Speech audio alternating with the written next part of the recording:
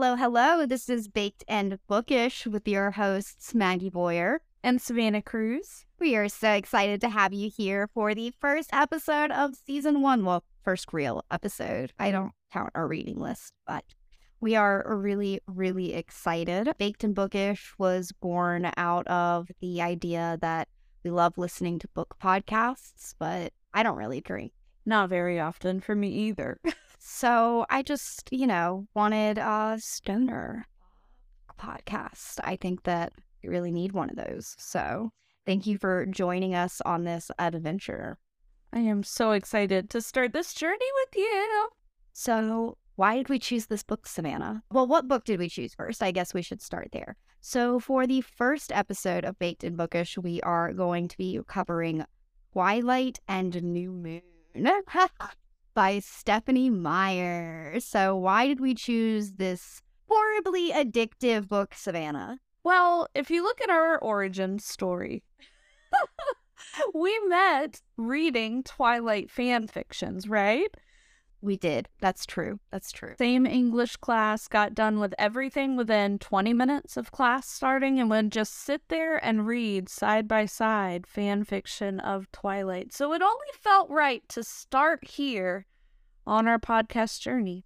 I really think so. We also used to have these things called Twilight. Ooh, yeah. The lore of the friendship. And Twilights were born with the first weekend we hung out, which was 6-7 years ago now. Oh my gosh. First weekend we hung out, we decided to watch all of the Twilight, and we took a sip of wine every time that Edward made his "I'm gonna kill you" face. And not to be confused with this constipated face. Can vampires get constipated? Mm-hmm. He was giving me constipated vibes. That's fair. And then we took a hit every time that Kristen Stewart, Bella, she made her, what was it, that face? What do you describe that face as? There was typically a biting of the lip, I would say. A push of a hand through the hair. Yes. Yeah. I feel like that's Kristen Stewart's just signature thing. I feel like if it was really true to the book, it would have been like a really small, mousy smile. Oh, 100%. Yeah. 100%. But we'll get into the book versus the movie at some point, I'm sure. Oh, of course. There's so much overlap. Okay, so first of all, let's get into what weed pairing I picked for this book. A lot of times I hear, like, on other podcasts, the wine pairing or, the beer pairing. So throughout this season, we are going to be pairing different types and different methods of using cannabis. So today, because Twilight is just the basic, the OG, we are just going to be hitting a bong. The OG way to smoke. Yeah. I mean, honestly, like, as soon as I hit a bong, I stopped hitting, like, anything else. Yes, exactly. That's how I knew I had made it. Okay, so who the heck is Stephenie Meyer? So Stephenie Meyer graduated from Birmingham Young University with an English Lit degree. So she did have some schooling before writing this. I want to reiterate, because I was not sure. Oh boy, I feel like I need a hit after hearing that. She lives in Arizona with her husband and 3 sons. And some people know that Twilight was started as a dream of Stephenie Meyer. She dreamed about chapter 13 of the book, which is like the meadow. It's a really weird scene to start with, and part of, like, midway through the book. That's just... Okay, whatever. Right. I had the exact same feeling. No judgment. Twilight was released in 2005, inciting rave reviews, which we'll get into why I think that it became the pop cultural event that it did. It was a New York Times Editor's Choice winner, Publisher's Weekly Best Book of the Year winner, and the series has sold more than 250 million copies and has been translated into 37 languages. That is some widespread Twi fandom. Yeah, so, like, let's talk about what the heck Twilight is about then. What is captivating us all so much? So, Twilight is the story of Bella Swan. And Bella Swan is a child of Renee and Charlie Swan. Well, I don't know that that's her last name anymore, but whatever. They're divorced. And Nobody cares about Renee. yeah, kind of shit mom. So Bella lives in Phoenix, Arizona with her mom and has always lived with her mom. Doesn't really like her living with her dad or going to her dad's rainy town of Forks, Washington. But her mom is in love and wants to travel. So Bella decides, oh yeah, I'm going to go live with my dad and suffer. She's very, just going to suffer and it's going to be okay. So Bella goes to Forks and she's trying to meet some new friends. She's kind of weird, but everybody's also like really infatuated with her. I think she's super hot, super new girl, shiny toy, whatever. And then there's Edward Cullen.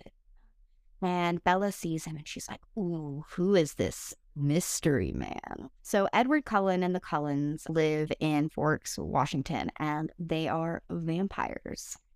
So Edward and Bella fall in love with each other, but Edward at first really hates Bella because he's like, your blood smells good to me. I want to kill everyone just to taste your blood. But he doesn't. Why doesn't he? Because him and his family are vegetarians. So that's what they call themselves. They only drink animal blood. So he doesn't drink her blood and then eventually falls in love with her, sneaks into her bedroom a bunch, listens to her talk about him in her sleep, and eventually he's like completely in love with her and she's already like in love with him. They start dating, which pisses off some of his vampire family, but really excites other parts of his vampire family, including his sister and best friend, Alice. They are best friends because they both have supernatural gifts other than being a vampire. Edward can read minds, except for Bella's, and Alice can see the future.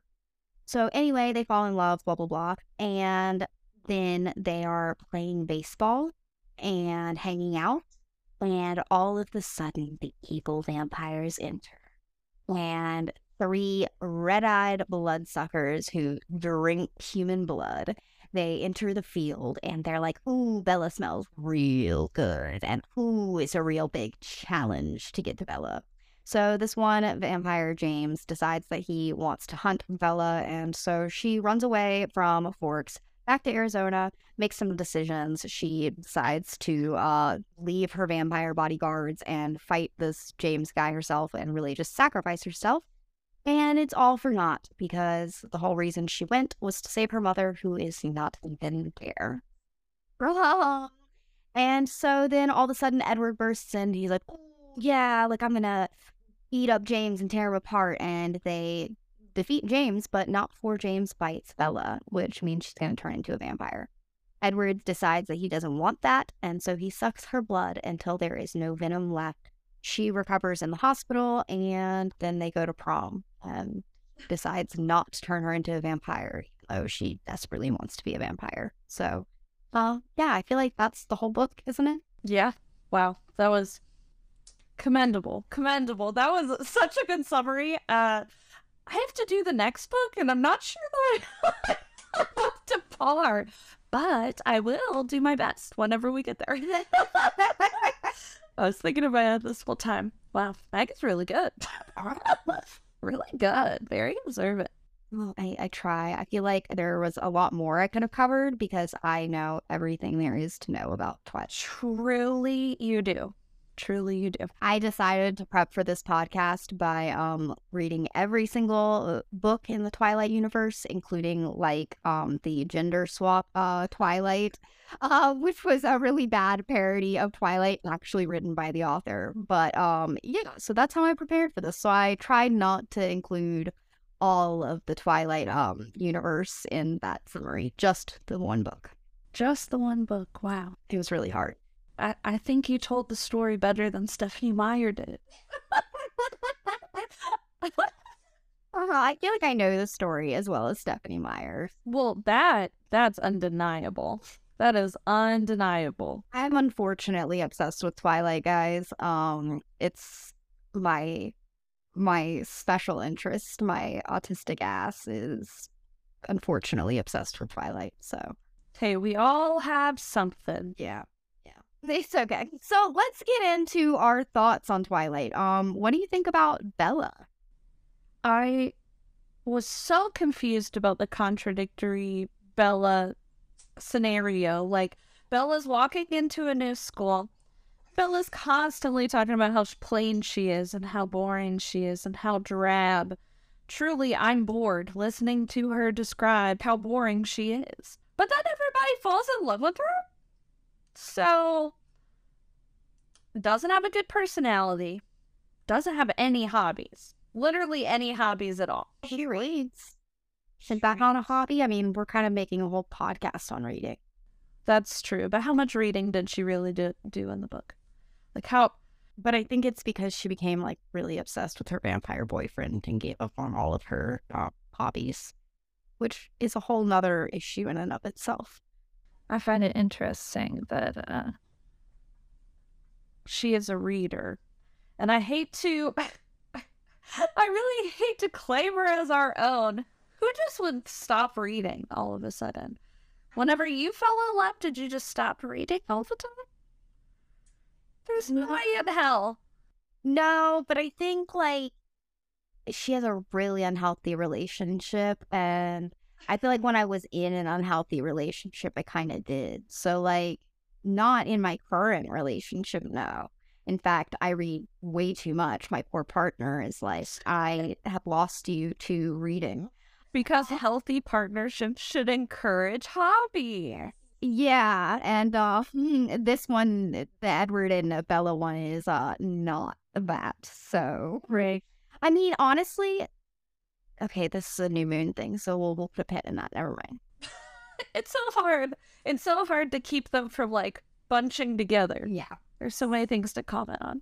Well, one thing that I am really jealous of about Bella is her truck. I think that we all wanted that damn truck. Like, Yes. I think all of us, literally everyone who was a teen in 2008, wanted Bella's truck.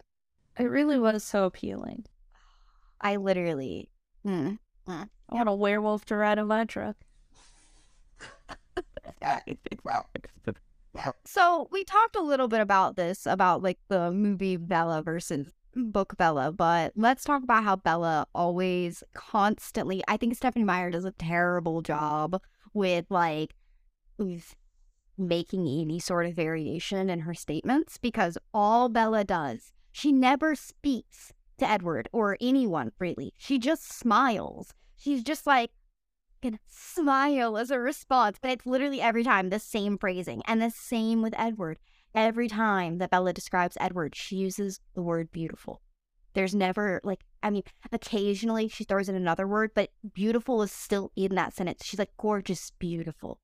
And I'm like, why do you have to call Edward beautiful every single time you talk about him? Really driving it home. Really driving it home. Stephenie Meyer's never heard of a thesaurus. Ooh, Stephenie Meyers, please. Please. Oh, I mean, there are some things I will give her on her writing because I learned this. I also watched all the movies in the Twilight universe, including Destination Forks. Oh my god. Which is, if you don't know, the like one about the fandom and about the whole town of Forks, Washington, the actual town. And apparently Stephenie Meyers did do her damn research. She didn't even go to the town until like writing Eclipse, I think it was. But like Jacob's house actually exists, the little red house, and it's like actually on where her theoretical treaty line was, like how his house was in the book. And then she called the restaurant in Port Angeles. The actual Bella Italiana actually exists. And she called them and asked about their menu and got like what Bella would eat and like got it from their menu. So like she tried to do her research, I guess. So that's the only thing I'll give her on her writing. Her actual writing is terrible, but her world building, and I think that's why we all fell in love with Twilight. I think it was the world building, and like we did like the characters. Like even though like they were poorly written, I think that like the idea of this story was good. And I think that's also why we were obsessed with Twilight fanfiction and why I'm still obsessed with Twilight fanfiction. I can see that. I can see that. Yes, she did create a world that I was intrigued with, and I could read it while baked and understand the whole thing. There was no way I was missing a beat. That's very true. Not everything that we read for this season could we read while stoned. Oh God, there were some hard books to get through, but Twilight was not one of them. Twilight was not one of them. So we kind of like talked about movie Bella versus book Bella, but like, what are some other differences? I feel like they really like tried to take apart her intelligence and like made her really like not as smart as she was in the books. 100% true. 100% true. And she wasn't funny. Book Bella, every once in a while, would be really funny and kind of spunky, you know? And then you watch the movies and it's like, it's giving dead fish. It's giving dead fish. That's hilarious. Oh my God. And, you know, I think that like we don't see the parentification of Bella as much either in the movies. Because like she literally, I mean, we see it a little bit, but like she literally cooks and cleans for Charlie, goes to the grocery store, and like she did it for her mom. And then as soon as she comes to Forks, she like slips right back into it with her dad. And like, it's just like she's super parentified. And I think that we lose that in the movie. So I do think that like the books had some things that like, again, we really liked the characters for that the movies took out. Yeah. Yeah. No wonder none of the actors or actresses really love being known for Twilight. Like Robert Pattinson. Yeah, they all really hate Twilight. It's kind of funny. But let's talk about like the attempts to enemies to lovers. I think it's like that's the trope that she was going for with like the whole Bella, I want your blood. And like I'm gonna murder a whole classroom to get to you, and like I'm gonna have anger outbursts. Like they really tried to make him like this enemy of Bella, but then like I'm obsessed with you and I can't stay away, so now we're lovers. And I think it was really poorly done because it was like 0.2 seconds of eneminess and it was then never continued. Like I feel like there was no slow burn with the enemies to lovers portion, and it just fell really weak to me. Yeah, definitely. And most of the time that they're enemies, quote unquote, he's not even there. It's just Bella ruminating for chapters about the empty seat next to her in biology. Like, I don't know. It definitely could have been handled a lot better. I think that maybe even I would have been wooed by the enemies to lovers had it had a little bit more tension. There was just not enough tension. Well, you love enemies to lovers and you don't even like romance, and that's like your trope. That's true. That's true. I think it's because it's not corny, you know? They're just being like real dicks to each other. I love that. I love that. You hate corny, and that's why you hate Jacob. So that's not, you don't hate Jacob, but let's talk Team Edward versus Team Jacob. You know what I'm gonna say, so like go ahead and do whatever you want to say about Team Edward and Jacob, because I'm gonna totally take over. There we go. Okay, well, I guess they're both the worst sometimes. Early in the series, Jacob had it. I guess in Twilight, he doesn't really exist, though. You know, like he's vaguely in the background. So everybody was kind of Team Edward after just the first book. But in the totality of the Twilight universe, I'm Team Alice. I wanted a lesbian romance. So that would have been chef's kiss. Yeah, I'm gonna have to find some fan fictions on that. Yeah. Between the two, I guess I would say Jacob. As I grow, not for Bella, obviously, because that would be creepy, but I'm Team Charlie. Oh, yeah. Charlie, for sure, for myself. But Jacob. The poop against me. Well, see, okay.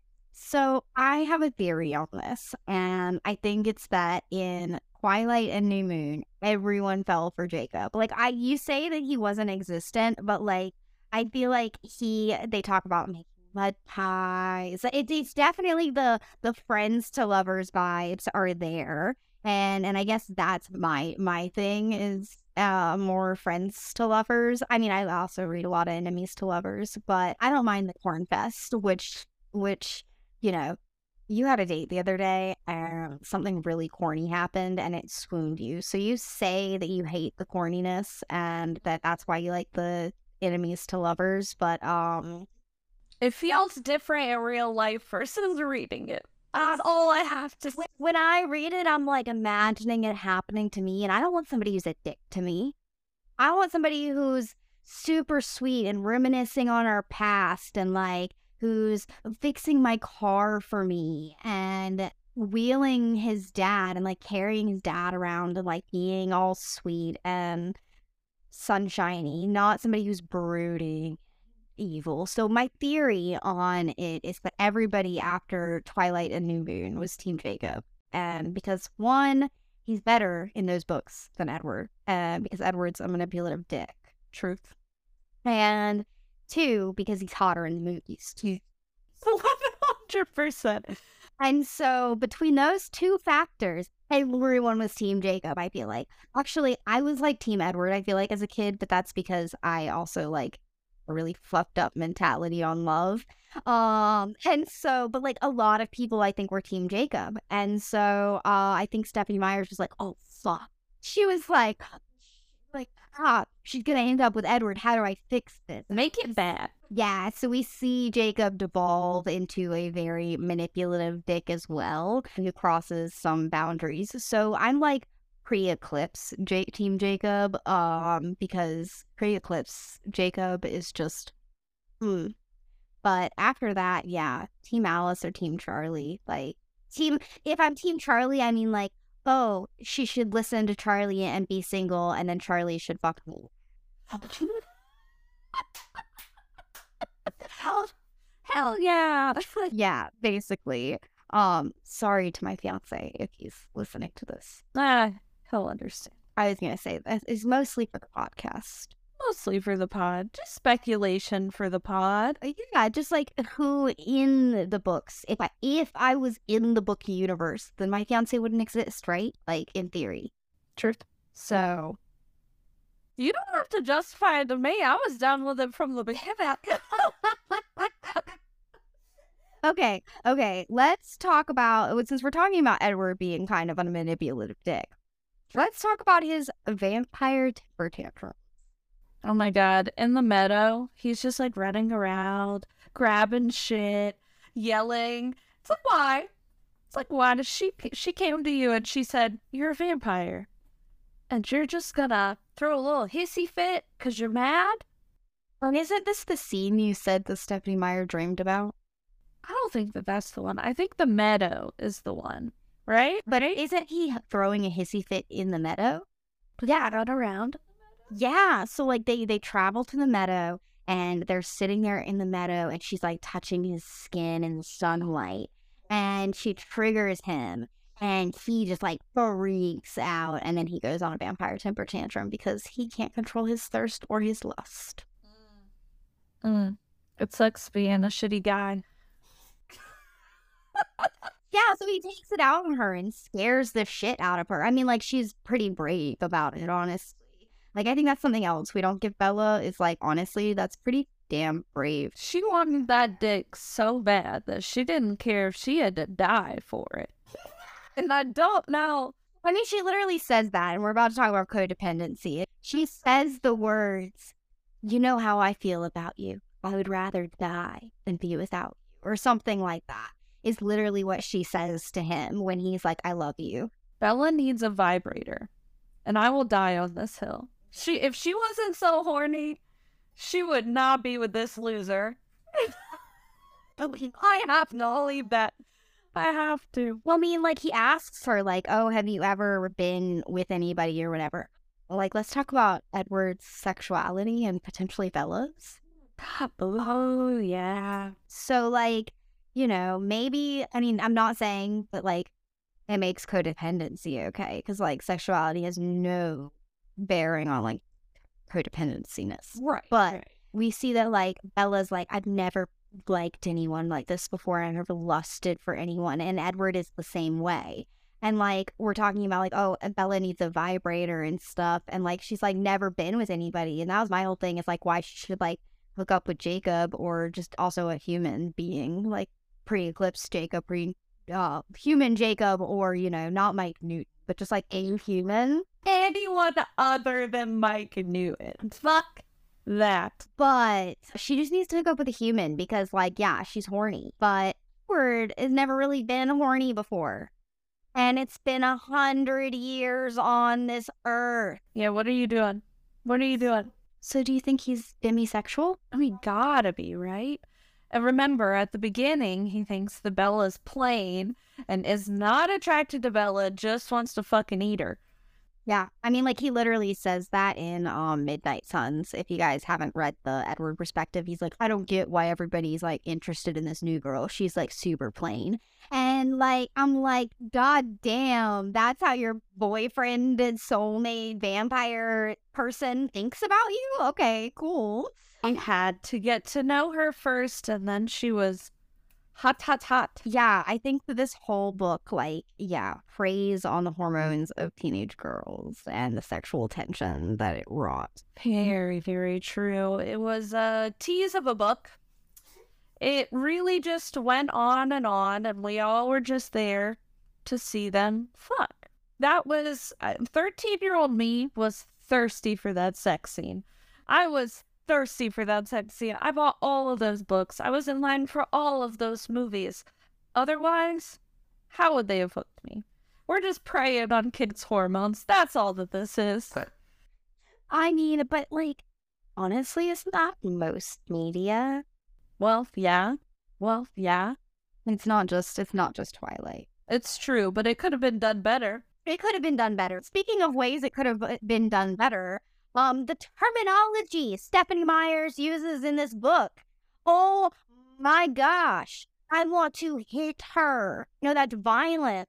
But like, oh my God. I want to like, So she uses terms like Indians for the native people, which she also like kind of, you know, took their legends and ran with it and like talked about them. And I mean, the legends are actually real. Like the Puyute people, like they actually do have legends about being descended from wolves and things. But I still think that she like probably messed up parts of the legends, one, and two, also just like profited massively off of them and probably didn't pay a cent. That's just mind blowing. And then she uses terms like Indian. Right. Like this, right. I know it's 2005, 2008, whatever, but like, that's so bad. And then she says things like handicap and disabled, but like she says, the way she says something, she's like, I'm so clumsy I could be disabled or something. Like that is so not okay. Yeah. She did not do very much research in the sense. I'm sure there was not a sensitivity reading. Is there a single Black person in the book or movie? I mean, like, I know that they don't like talk about race a ton, but like, I don't know the demographics of Forks, Washington. So like, maybe there really aren't many Black people, but like, I don't really feel like there was like any diversity.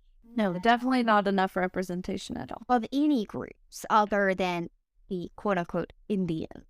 Right. Yeah. So, yikes. I wonder why there hasn't been anybody commenting on that, like from the tribes themselves, you know? I wonder. I mean, maybe there is. Maybe. One can hope. Yeah. I mean, like, the only thing I'll say is like, oh, cool, like tourism increased in Forks, Washington. So like maybe they've benefited from that. But like that is nothing compared to like what Stephenie Meyers has made on this series. And yeah. So other issues with her writing. Any you would like to voice other issues? I know that we talked about the point, like the pacing of the book. Right? Like, the pacing always seems to be such an issue for her. It's like she digresses so much in the beginning and sets up everything for so long, and then at the end just throws in a little action and calls it a book.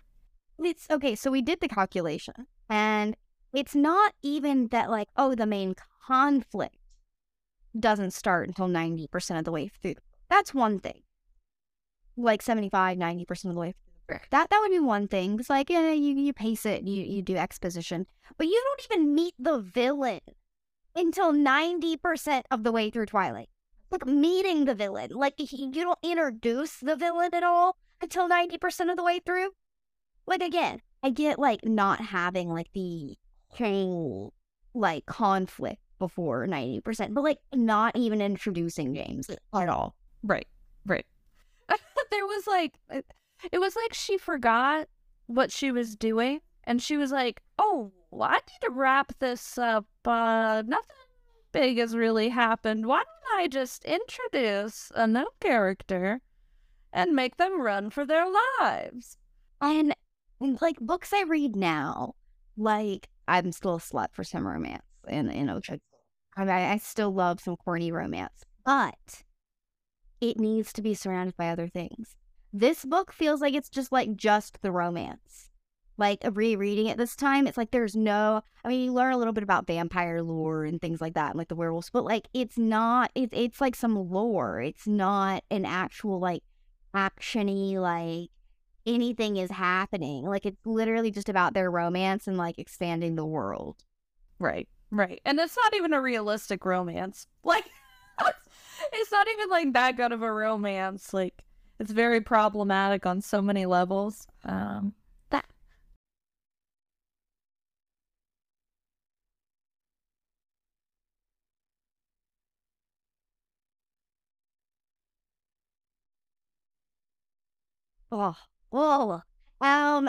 so like the conflict starts 90% of the way through, and there was a super simple solution to the conflict. Like, such a simple solution. It's a simple solution. Or it could have just turned her into a vampire. We did talk about this. Yes, 100% should have. It could have been so fucking easy. And like James even talks about that, I think, like in the book. We don't like get any of this in the movie, but like in the books we get Alice's origin story, and she was turned to get away from James. So like, why didn't Edward or Alice or Carlisle or like anyone just turn Bella? Or let her turn once James bit her. And then the rest of the books wouldn't have happened. Like, it would have been so simple. Problem solved. Yeah. Like, either, like, they could have turned her to, like, stop him hunting her, or they could have just let her be turned. Right. And did neither of them. It was gonna happen anyway. Okay, I didn't want to talk too much about other books, but we get into this a little bit. Midnight Suns is from Edward's perspective.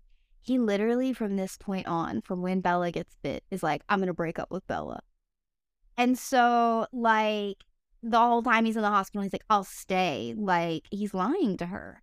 He's such a manipulative dick. So, yeah. He could have just let her turn, and then he would have saved himself the, like, self-flagellation and, like, just a whole bunch of other shit. And, yeah.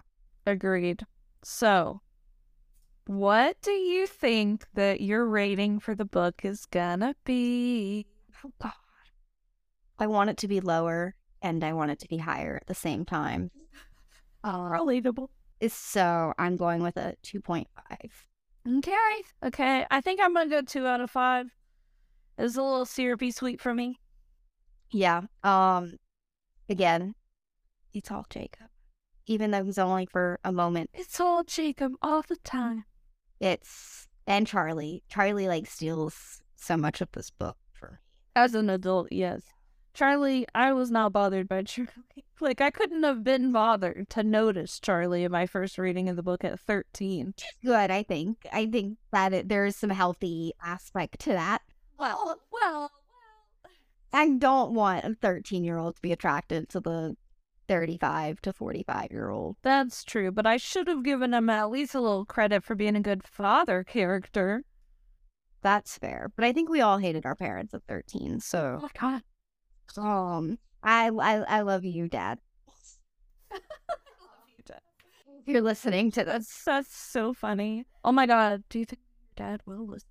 You told me to send him the link. Oh no. Okay, we're gonna get to the next book. Okay. I think that I'm doing the summary. You're doing the summary of New Moon, which I'm excited. This is going to be fun. I'm gonna take a hit. Hold on. I'm gonna do ASMR of this hit real quick. Hell yeah. Make a bad decision and do this before I say the summary. I think it'll make the summary all the better. The baby hit, it's okay. Queen of only taking baby hits. That's just the truth. I'm the king of cashing a whole bowl at once. You know, and there's one of us in each best friendship. It's important that we balance each other out. We found our match. I agree. Okay, summary of New Moon. So as we're going into this book, Bella and Edward are so in love. They spend every night together. And he stares at her while she sleeps. So cool. Then Bella is not so stoked because it's her birthday and she's a year older than Edward. Even though he's 100 years older. Yeah, even though he's a literal pedophile that's hanging out with her. But that's fine. I guess. In Stephenie Meyer's world, that's fine. I mean, she loves pedophilia, but I digress. Yeah, clearly. Apparently that's all okay in this world. Shivers. But anyway, so Bella goes to this birthday party against her will, basically, which is like Edward and Alice are like constantly manipulating her into doing crazy stuff. Yeah. So she's at this birthday party against her will. She's opening up presents and this bitch just like slices her hand on a piece of paper. And she's like, oh, silly me, in a room full of vampires. And Edward throws Bella, we'll talk about that later, but he throws her into a wall and she gets cuts all over and Jasper is freaking out. Jasper's the brother that cannot control himself around blood, apparently. And they have to whisk everybody out of there. They have to stitch Bella up and Edward's like ruminating like, this is all my fault that I have a clumsy ass girlfriend. I gotta get out of here. I'm the worst person ever. So, of course, he took her into the woods and told her that he doesn't love her and doesn't want her to move with him. Of course, that's the next thing that you would do in that situation. That's not an overreaction at all. And just completely ghost Bella. Then, we're into the next scene, which is, in the movie, the most iconic scene of the entire franchise. There's a possibility. And everybody disassociates during that scene, okay? We'll get there. It's so good. So she's lost. It's something that she can't get over. She can't get over the fact that Edward has left her. And finally she starts hanging out with her friends again, which it's like, come on. You probably should have been doing that the whole time. But okay.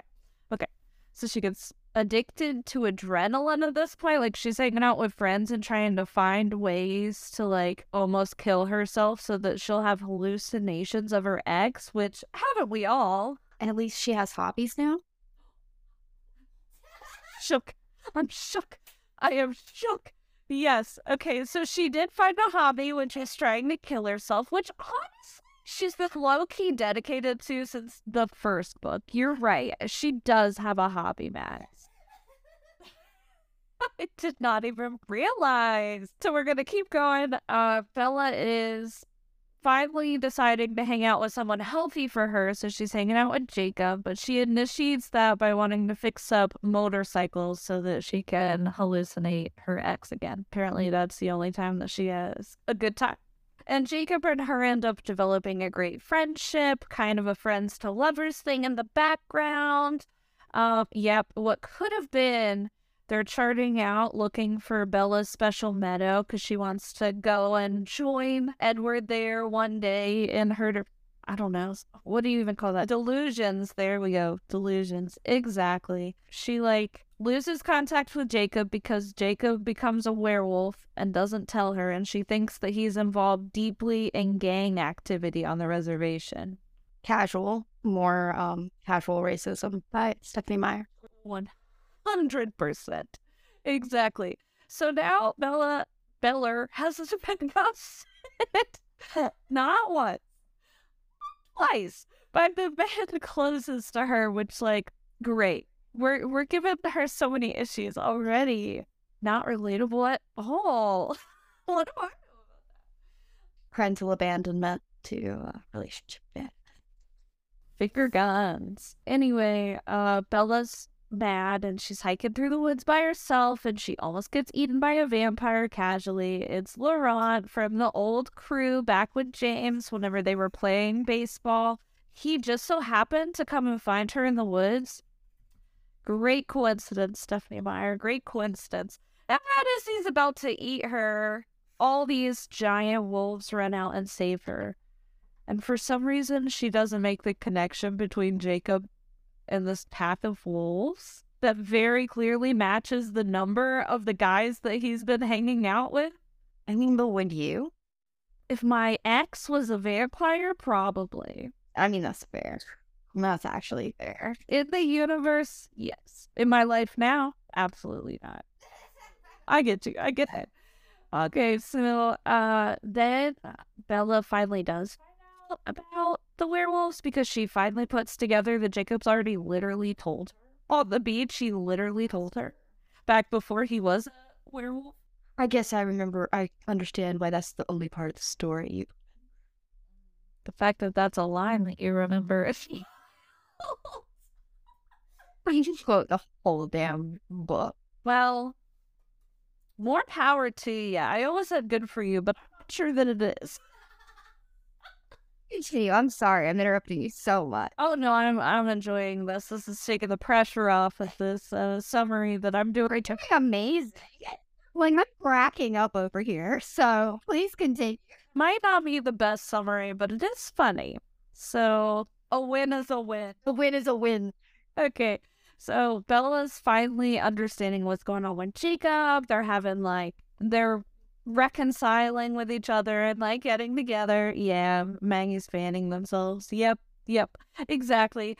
And then Bella decides to jump off a cliff. Where was Jacob again? Was this while they weren't talking? He was hunting Victoria. Oh, right. He was supposed to go with her. Then he was like, I gotta go. And then her dad was also gone. And so she was like, Better go see my ex. Yeah, she can't handle being alone, which honestly, I feel her. Yeah, I mean, I wouldn't jump off a cliff about it, but there were days whenever I could have. So yeah, Bella jumps off a cliff casually. Right, and just about kills herself again. Somebody had to come and find her, but she did get to hallucinate her hottie. So, worth it? A win is a win. A win is a win. Exactly. And then Alice, wherever the hell she is in the world, just sees a vision of Bella jumping off a cliff to her death and see... Who was it that told Edward? It wasn't Alice, it was Rosalie. That bitch Rosalie was like, she did. And Edward was like, oh no, that's my fault. And what could possibly be the next step other than to kill myself? Fun little Romeo and Juliet spinoff. Great. It wasn't even a good spinoff because she literally quotes Romeo and Juliet throughout the book. Yeah, it's heavy-handed. It's for sure heavy-handed. Alice comes over to console Charlie. Okay. And especially in the movies, whenever they didn't even know each other that well, like at least in the books, Charlie like really liked Alice, but in the movies, what the fuck? Like, what if Alice is like, my brother's gonna go kill himself because he thought that you died. How did you live? And it turns out that Alice can't see werewolves in her visions. Very convenient. And Jacob, okay, this is the turning point for Jacob for me. He picks up the telephone when somebody calls, and it's literally Edward asking about Charlie. And Jacob says, he's at a funeral. Okay, to be fair, in the books, Jacob thought it was Carlisle. And Alice is the one that was like, no, it was Edward. And so, to be fair, he was just answering the questions honestly to Carlisle. I mean, Sure. Sure. Okay. I'll see. to know that Edward thinks Bella's dead. How is he supposed to know that? Why would they? The insinuation when you say at a funeral, you could just say he's out if it's somebody that doesn't know what's going on. Because that's a scary thing to just say out of nowhere. They didn't know that it was somebody from the reservation. I mean, but they didn't know it was Bella. Call my mom, and my mom answers, and she's like, and she says, Savannah's at a funeral. You're not like, oh my fucking God, what happened? You don't just angrily hang up. I have been to a lot of funerals, maybe, so I'm just like immune to the death factor. I would say that. So I would personally say that, and he was angry because it interrupted his about his family. And he's like fucking leeches because they like he was about to kiss her in the car, and then there was Alice. He's like about to kiss her always, and Victoria's there, and then he's about to kiss her then, and he thinks Carlisle calls. And the thing is Edward. I don't know. I don't think it's malicious in the books because he doesn't think it's Edward. I feel like if he thought it was Edward, that would be one thing. Like I would agree with you, but like. Thinking it's Carlisle, like, I don't know, you know? Okay, I can see. Okay, you that. I'm sorry, I had to argue that point, like, right there. I totally understand the white flag. You can add that one. Jacob's a dick after that, like, from here on. But, like, I feel like that moment, like, I kind of get. Okay. I feel that. So Bella's like, I gotta go save him, and it's not his fault that I jumped off of a cliff and he got the wrong idea about it. So she rushes with Alice to go save his Mike because he has to see her. If he hears Alice thinking that she's alive, he's gonna think it's a trick and rush into it before he can get caught in the trap, I guess. So Bella's running to him, catches him just in time, of course, and then they get escorted down into, like, the fucking vampire sewers to their secret government to go have a conversation about him not flashing his sparkles around during busy days. And basically they come to the agreement that Edward can leave, but Bella has to become a vampire eventually. Just do it then. Why is it like her? Yeah, why did they just do it then? Put them up. They obviously have a lot of neat offices underneath. I'm sure you have a guest suite. 100%. I could literally let her stay there for the 3 days. Exactly. So anyway, that doesn't happen. But they go home, and Bella the whole time is like so freaked out because she knows that he's gonna disappear eventually because he's already proven that, and he is just absolutely shocked that she thinks that. Yeah. We'll get into that. Yeah. And then he's like, I'm never going to leave you again. And that's kind of the end of the movie, right? Or the book. Yeah. I mean, does I toast to her at the end of this book? Let me know. No, Eclipse, right? No, it's literally at the end. Oh, yeah. Sure. In the movie, right? Yeah. In the movie, we hear her gasp. That gas. I'm sure it is. Okay, so they get engaged. She finally concedes that she'll marry him. She doesn't concede in this book, I don't think. Okay, so he tries to propose to her. Yeah, and honestly, I don't even. This is how long ago. Yeah, hold on, let me see. Yeah, I feel like he does propose to her. I mean, like, he proposed to her in the movie at least. Okay, I definitely am on board. So we'll see. Anyway, he proposes to her either at the end of this book or at the beginning of the next one. Right. And then cliffhanger. What's she gonna do? What's she gonna do? So, What a long-winded telling I just did. I tried to keep up. well, I kept interrupting you. So, Well, yours was so methodical and good. I was just goofing. no, I think yours was great. I feel like you included details I totally would have forgot. I'd be goofing and seeing what happens. Just fuck around and find out. Fuck around to find out. Sometimes it's good, sometimes it's bad. This time it was good. So, hey, Love that. So, like, talking about Romeo and Juliet, why does Edward literally just, like to watch her cry? They're watching the movie at the beginning of the book. They decide to, like, watch Romeo and Juliet together. And, he's like, I'm not even gonna watch. I'm just gonna watch you cry. Like, what?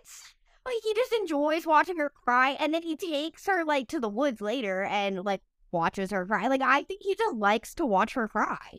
Yeah, he's for sure got some sadist tendencies. I mean, we did not get 50 Shades from nowhere. Okay? That's true. That's true. Yeah. Which, okay, so going back to the party then, because Edward just makes bad decisions, always. Watching her cry, like, is a bad emotional decision. But, like, let's talk about, like, the bad decisions of the birthday party. So, like, first of all, you're right. Like, they are always manipulating her, Alice and Edward. He takes her to this birthday party that she doesn't even want to go to, like you said. And, like, Alice is just like, you know, I'm going to force you to go anyway, like, no matter what. Okay. Why do they wrap, like, I don't know, why do they, she's clumsy. Like, yeah, why do they wrap stuff so that she could just cut herself? Like, I don't know, like, sew it in a bag. I don't know. Put it in the bag. Yeah. Yeah. Something that you just, like, pop open, like a gift card holder. Like, you know, you just pop those open. I mean, she is so incompetent that she can't do something that children do on Christmas. I mean, but don't children, like, cut themselves on Christmas? No way!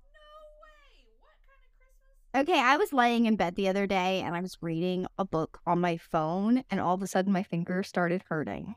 And I looked down and I had a paper cut on my finger. And I don't understand how I got that paper cut. So, you know, I can see it. I can see it.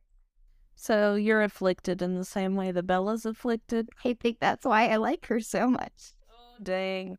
Oh, that's a controversial yeah, but at the birthday party, like, there had to have been another choice other than throwing Bella into a wall of glass. Like, in the portrayal of New Moon, like, you know, in the end, whenever he's, like, flipping her over his shoulder, whenever they're having this confrontation underground in Italy, couldn't he have done that? He absolutely could have, and there was plenty of muscle in the room that was, like, not super effective at that point. I think that, like, and also it doesn't make continuity sense, like, it's a total plot hole, because, like, vampires think so quickly in this world. I mean, like, in most worlds, I think. But, like, they think so quickly. He has, like, 1,000 thoughts a minute or something, like, way more than us. He totally could have thought this through more than, I mean, like, he's not even, like, triggered by her blood, which also is kind of a plot hole. It's not like his, like, brain is in full thirst mode and he's not thinking. Like, I kind of would have gotten that. But, like, no, it literally just, like, he just doesn't think and throws her into a wall. It doesn't make any sense. He could have picked her up and ran. He's the fucking fastest one that there is. They talk about it all the goddamn time. You're literally so right. Don't sprinkle that in so much and then have it not play out. Like, it doesn't matter because, like, it didn't matter with James. It doesn't matter in this situation. Like, it doesn't matter ever. Like, why do you talk about it? It never matters, and they bring it up a couple times. It's... yeah. Speaking of her getting hurt, where's Charlie's concern for this relationship? Like, she comes home with stitches. I'm sure this isn't the first time. Like, the Phoenix thing. And, like, I also just feel like they skip so much time in between, like, certain parts of these books and stuff. Like, I feel like Bella is probably constantly getting injured by Edward. Like, in real life, if you're dating a vampire and he hurts you, like, a couple of times, I feel like he's probably hurting you regularly. Right. I just want him to be concerned in general about the fact that she isolates herself to hang out only with this guy who she literally just met and can't stop thinking about. Yeah, like minus a point for Charlie. Like, I think he's super hot, but he does need to get his head out of his ass a little bit with this relationship. I mean, he's a little bit better, like, after she gets hurt in Phoenix, but like, still, like, the concern is not high enough for me given the circumstances. yeah. So, yeah. Speaking of Edward just being a bad boyfriend, like, I have never decided to take somebody in the woods, like deep into the woods to dump them. He says it's not that deep. He's like, I left you in view of your house at some point or something. But like, this is Bella we're talking about. Come on, that doesn't matter.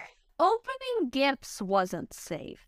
Let's not walk her into the woods and give her terrible news. Yeah, like, I mean, and Charlie wasn't home. Their house is supposedly like decently isolated in the books. Like, he could have taken her inside. He could have dumped her in the front yard. Like, he literally, like, it would have been so easy because Charlie wasn't home. Like, why did he have to take her into the woods to dump her? Like, it does not make sense to me. Is that in midnight? No, only Twilight. One rubber. No. I have so many thoughts on Midnight Sun. I think we're going to have to do let us know if you want a podcast on Midnight Sun. I'm sorry, Savannah, I didn't make you read it. Well, it's really bad. We'll take the lore deep. It's really bad. So just let us know. We don't have to do this one because it's, again, really bad. But if you guys want to know all the tea on their relationship, like, we have to do it. So let us know. So yeah, Edward leads her in the forest and then she starts disassociating. Like, okay, this is why I love the book, and we'll get into that. It's the disassociation. But like, Charlie recommends a therapist, and I think that's a good idea. Fair. So mad. She gets so mad. And I sort of get it because, like, you can't tell a therapist that you had a vampire boyfriend. You lie to your therapist. I mean, I don't lie to my therapist, but you can lie to your therapist. There's no law against it. I'd be in there talking about his emotional vampirisms. Exactly. And you can literally be like, he's an energy vampire if you want. Like, that would be hilarious, honestly. Like, I would have such a fun time, like, making puns up for my therapist for her to not, like, understand.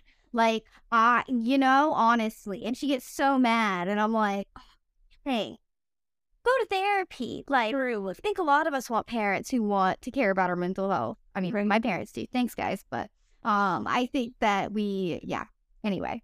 So, like, she also just has a really fucked up, warped perspective of this relationship. Because, like, not even when she's talking to other people, but, like, when she's talking to herself, she says the exact words. I wrote this down because it's so wild to me that, like, in her inner monologue, she says about the whole, like, him throwing her into a wall. Like, about this situation of him literally throwing her into a wall. She says, so I fell down.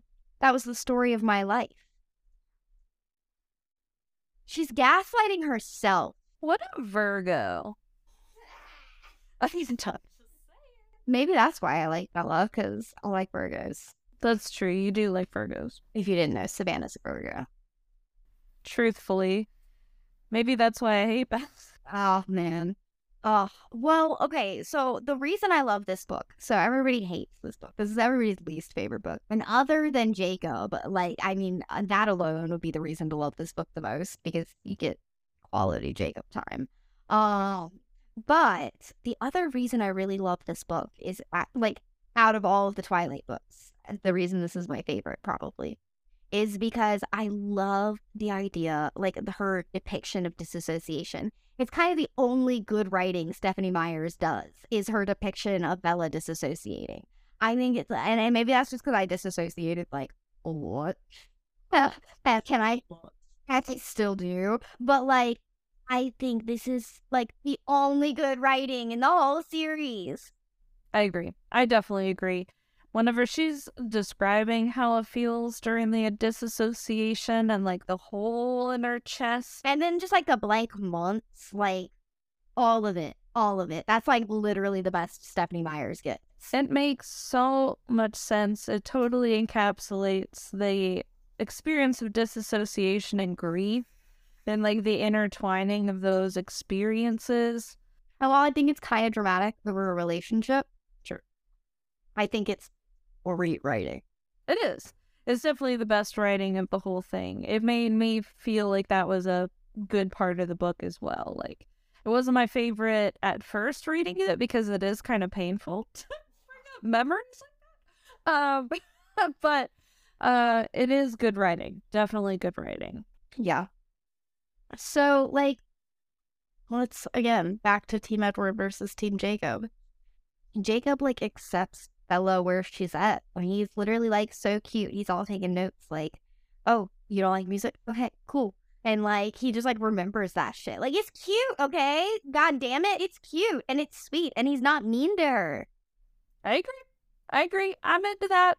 I do think that he's a little bit indulgent of her, which isn't the healthiest whenever you know your friend is going through something and you're like, yeah, let's fix up motorcycles and go cliff diving. I mean, he is there with her, but he's not a werewolf yet.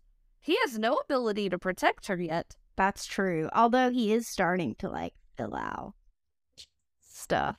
Are you ruminating on him filling out? No. No, I'm not flushing right now either. One of the biggest things in the book is the discrepancies between the phobias, right? Okay. The blood phobia. How is it that Bella, just having a little prick of blood in the first book, Not even her own. sent her like into a nearly fainting state because her phobia is so bad. And then conveniently a new moon, anytime that there is blood, it's like no biggie. Like it was only a big deal because of Jasper earlier in the book. Yeah. And now she wrecks her motorcycle eventually with Jacob doing these bad things. And they bring it back up in Eclipse when she, like, cuts herself and she, like, puts her palm on, like, stuff. She's, like, holding her breath to not smell it. And so, like, you at least see her, like, trying to conquer her phobia. Whereas in New Moon, you're right, she's just like, I'm sorry for bleeding. Yeah. Like, she's not, like, trying not to faint. At all. And there's, like, no recognition of it. Like, oh, I'm so out of it. Okay, I didn't think about this before. Talk about this, but she's disassociating. So maybe she's not even like, oh, I'm not saying Stephenie Meyer wrote it this way. It could totally be a plot hole that she didn't. I'm sure it's unintentional. But, like, it literally could be, like, she's super disassociative and she doesn't even, like, smell the blood because, like, she's not in her senses. Well, that's true, 'cause she's, like, hallucinating at this point, right? Yeah, like, she's completely delusional. So I actually know it. Wasn't gonna. I was gonna agree with you, but wow, I can concede when I'm wrong. Again, I probably did not mean it that way, though, so it's kind of a point off.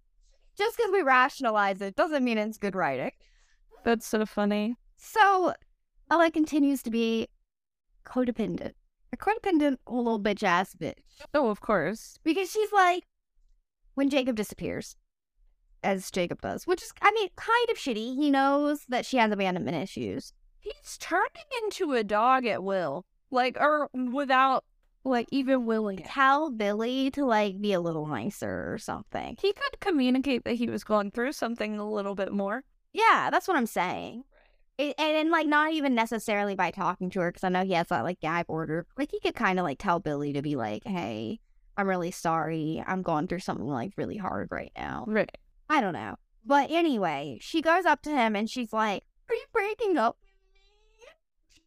Bitch, you guys aren't dating. You don't want to date him. He deserves to date you or somebody better than you. Correct. But, like, you're not dating him. And, like, what? So out of left field. I just, like, think that it's really silly. Like, she, at this point, she already is in love with him. And, like, she doesn't admit it for, like, a whole other book. But, like, she's already in love with him. And maybe it's a disassociation. Okay, whatever. You're right, whatever. She's just, like, super codependent because, like, even just in a friendship, she's like, are you breaking up with me? Oh, yeah, for sure. She's definitely very needy in all of her relationships, probably because of this abandonment stuff. But, yeah, you know, therapy Real option. Real option. Yeah. We've read some good fan fictions about her, like, childhood. Oh, Lord. Yeah. It's so good ones. I'm telling you guys, the fan fictions are better. Get one of them published, and then we'll talk podcast about it. I should. You could. You're in that publishing world. I am. Okay, so the main conflict doesn't start till 75% of the way through this book. Which I guess is better than the one before, but still, it's like, come on. It is. It's better, and it's still a slow book. Like, again, I love this book because of the disassociation factor. But, like, it also means, again, nothing happens in this book. It's another book where nothing happens. Like, I feel like the whole series is like a slow burn all the way until, like, the main conflicts in Breaking Dawn and Eclipse. But, like, usually in other series, like, they have, like, other mini conflicts, and then this one, it feels like they're very, like, the mini conflicts are not really conflicts, in my opinion, in the first two books. They just get resolved immediately. Yeah, like, doesn't feel conflicting to me. I don't know. Yeah. Right. And one of the things I wanted to talk about was, like, towards the end, after Edward's come back, like, Bella's rescued him. Oh, great. He's back now. And Edward is just like, bitch, why are you freaking out and acting like I'm gonna just leave? Like, obviously I wouldn't just do that. You did just do that. And, like, okay, he literally has been planning on doing this since Arizona. Right. He didn't break up with her until, like, her birthday's in September or something, so it's like September, October. So that's literally from spring break, like March, April until October. Like, you literally lied to her for like 6 months and then dumped her in the woods, traumatized her for months. And okay, I give Bella a lot of shit about, like, going into that disassociative phase after her relationship, but also I will give her the fact that, like, no one knows that she was dating a vampire. She can't talk to people about the whole situation. And he literally took, like, everything. And she doesn't really have a good family life. Like, I'll be honest. Like, she has some abandonment issues in her family. And she, like, feels like she's a part of this family. She wants to be a part of this family for eternity. I mean, he's not agreed to it yet. But she wants to be a part of this family for eternity. Right. And feels like the rest of the family, except for Rosalie, agrees. And then all of a sudden, they're all gone without goodbye. Totally. Like, honestly, that's kind of traumatizing. Your whole family just, like, abandoning you all of a sudden. And then Edward's like, oh, shouldn't you be over this by now? Yeah, like, it should be fine. Obviously, I lied when I said that I didn't love you. Obviously. Duh. Like, you should know this. So gaslighty. Yeah, very toxic. You're absolutely right. Very toxic. And this is what we idealize. For teenagers, like, this is what we read. This was, like, my first experience reading romance, I would say.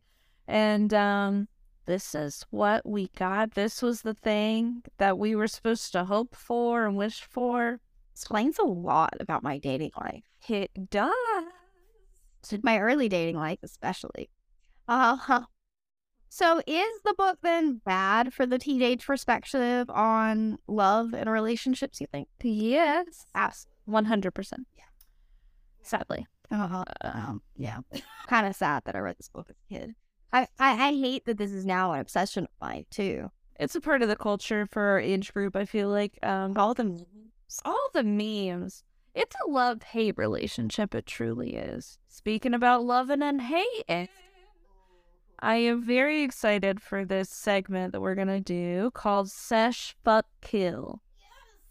All right, so we're going to pick our characters that we would want to sesh with, want to fuck, and want to kill. This is my literal favorite segment. I'm really excited. We're going to be doing first time doing it, and it's already my favorite. I'm really excited. It's off of, clearly, if you didn't know, Marry, Fuck, Kill, which is a game that everybody, I feel like, played as a kid. So we're quote unquote kid. Yeah, like a teenager. Yeah. I thought I'd say. Look at the, like, kids moving into college right behind me, and I'm like, you guys are babies, especially the freshmen. I'm like, you little babies. All right, so who are you seshing with? I am seshing with Alice. That is such a good answer. Because I feel like I can ask her anything I wanted about future while I'm smoking.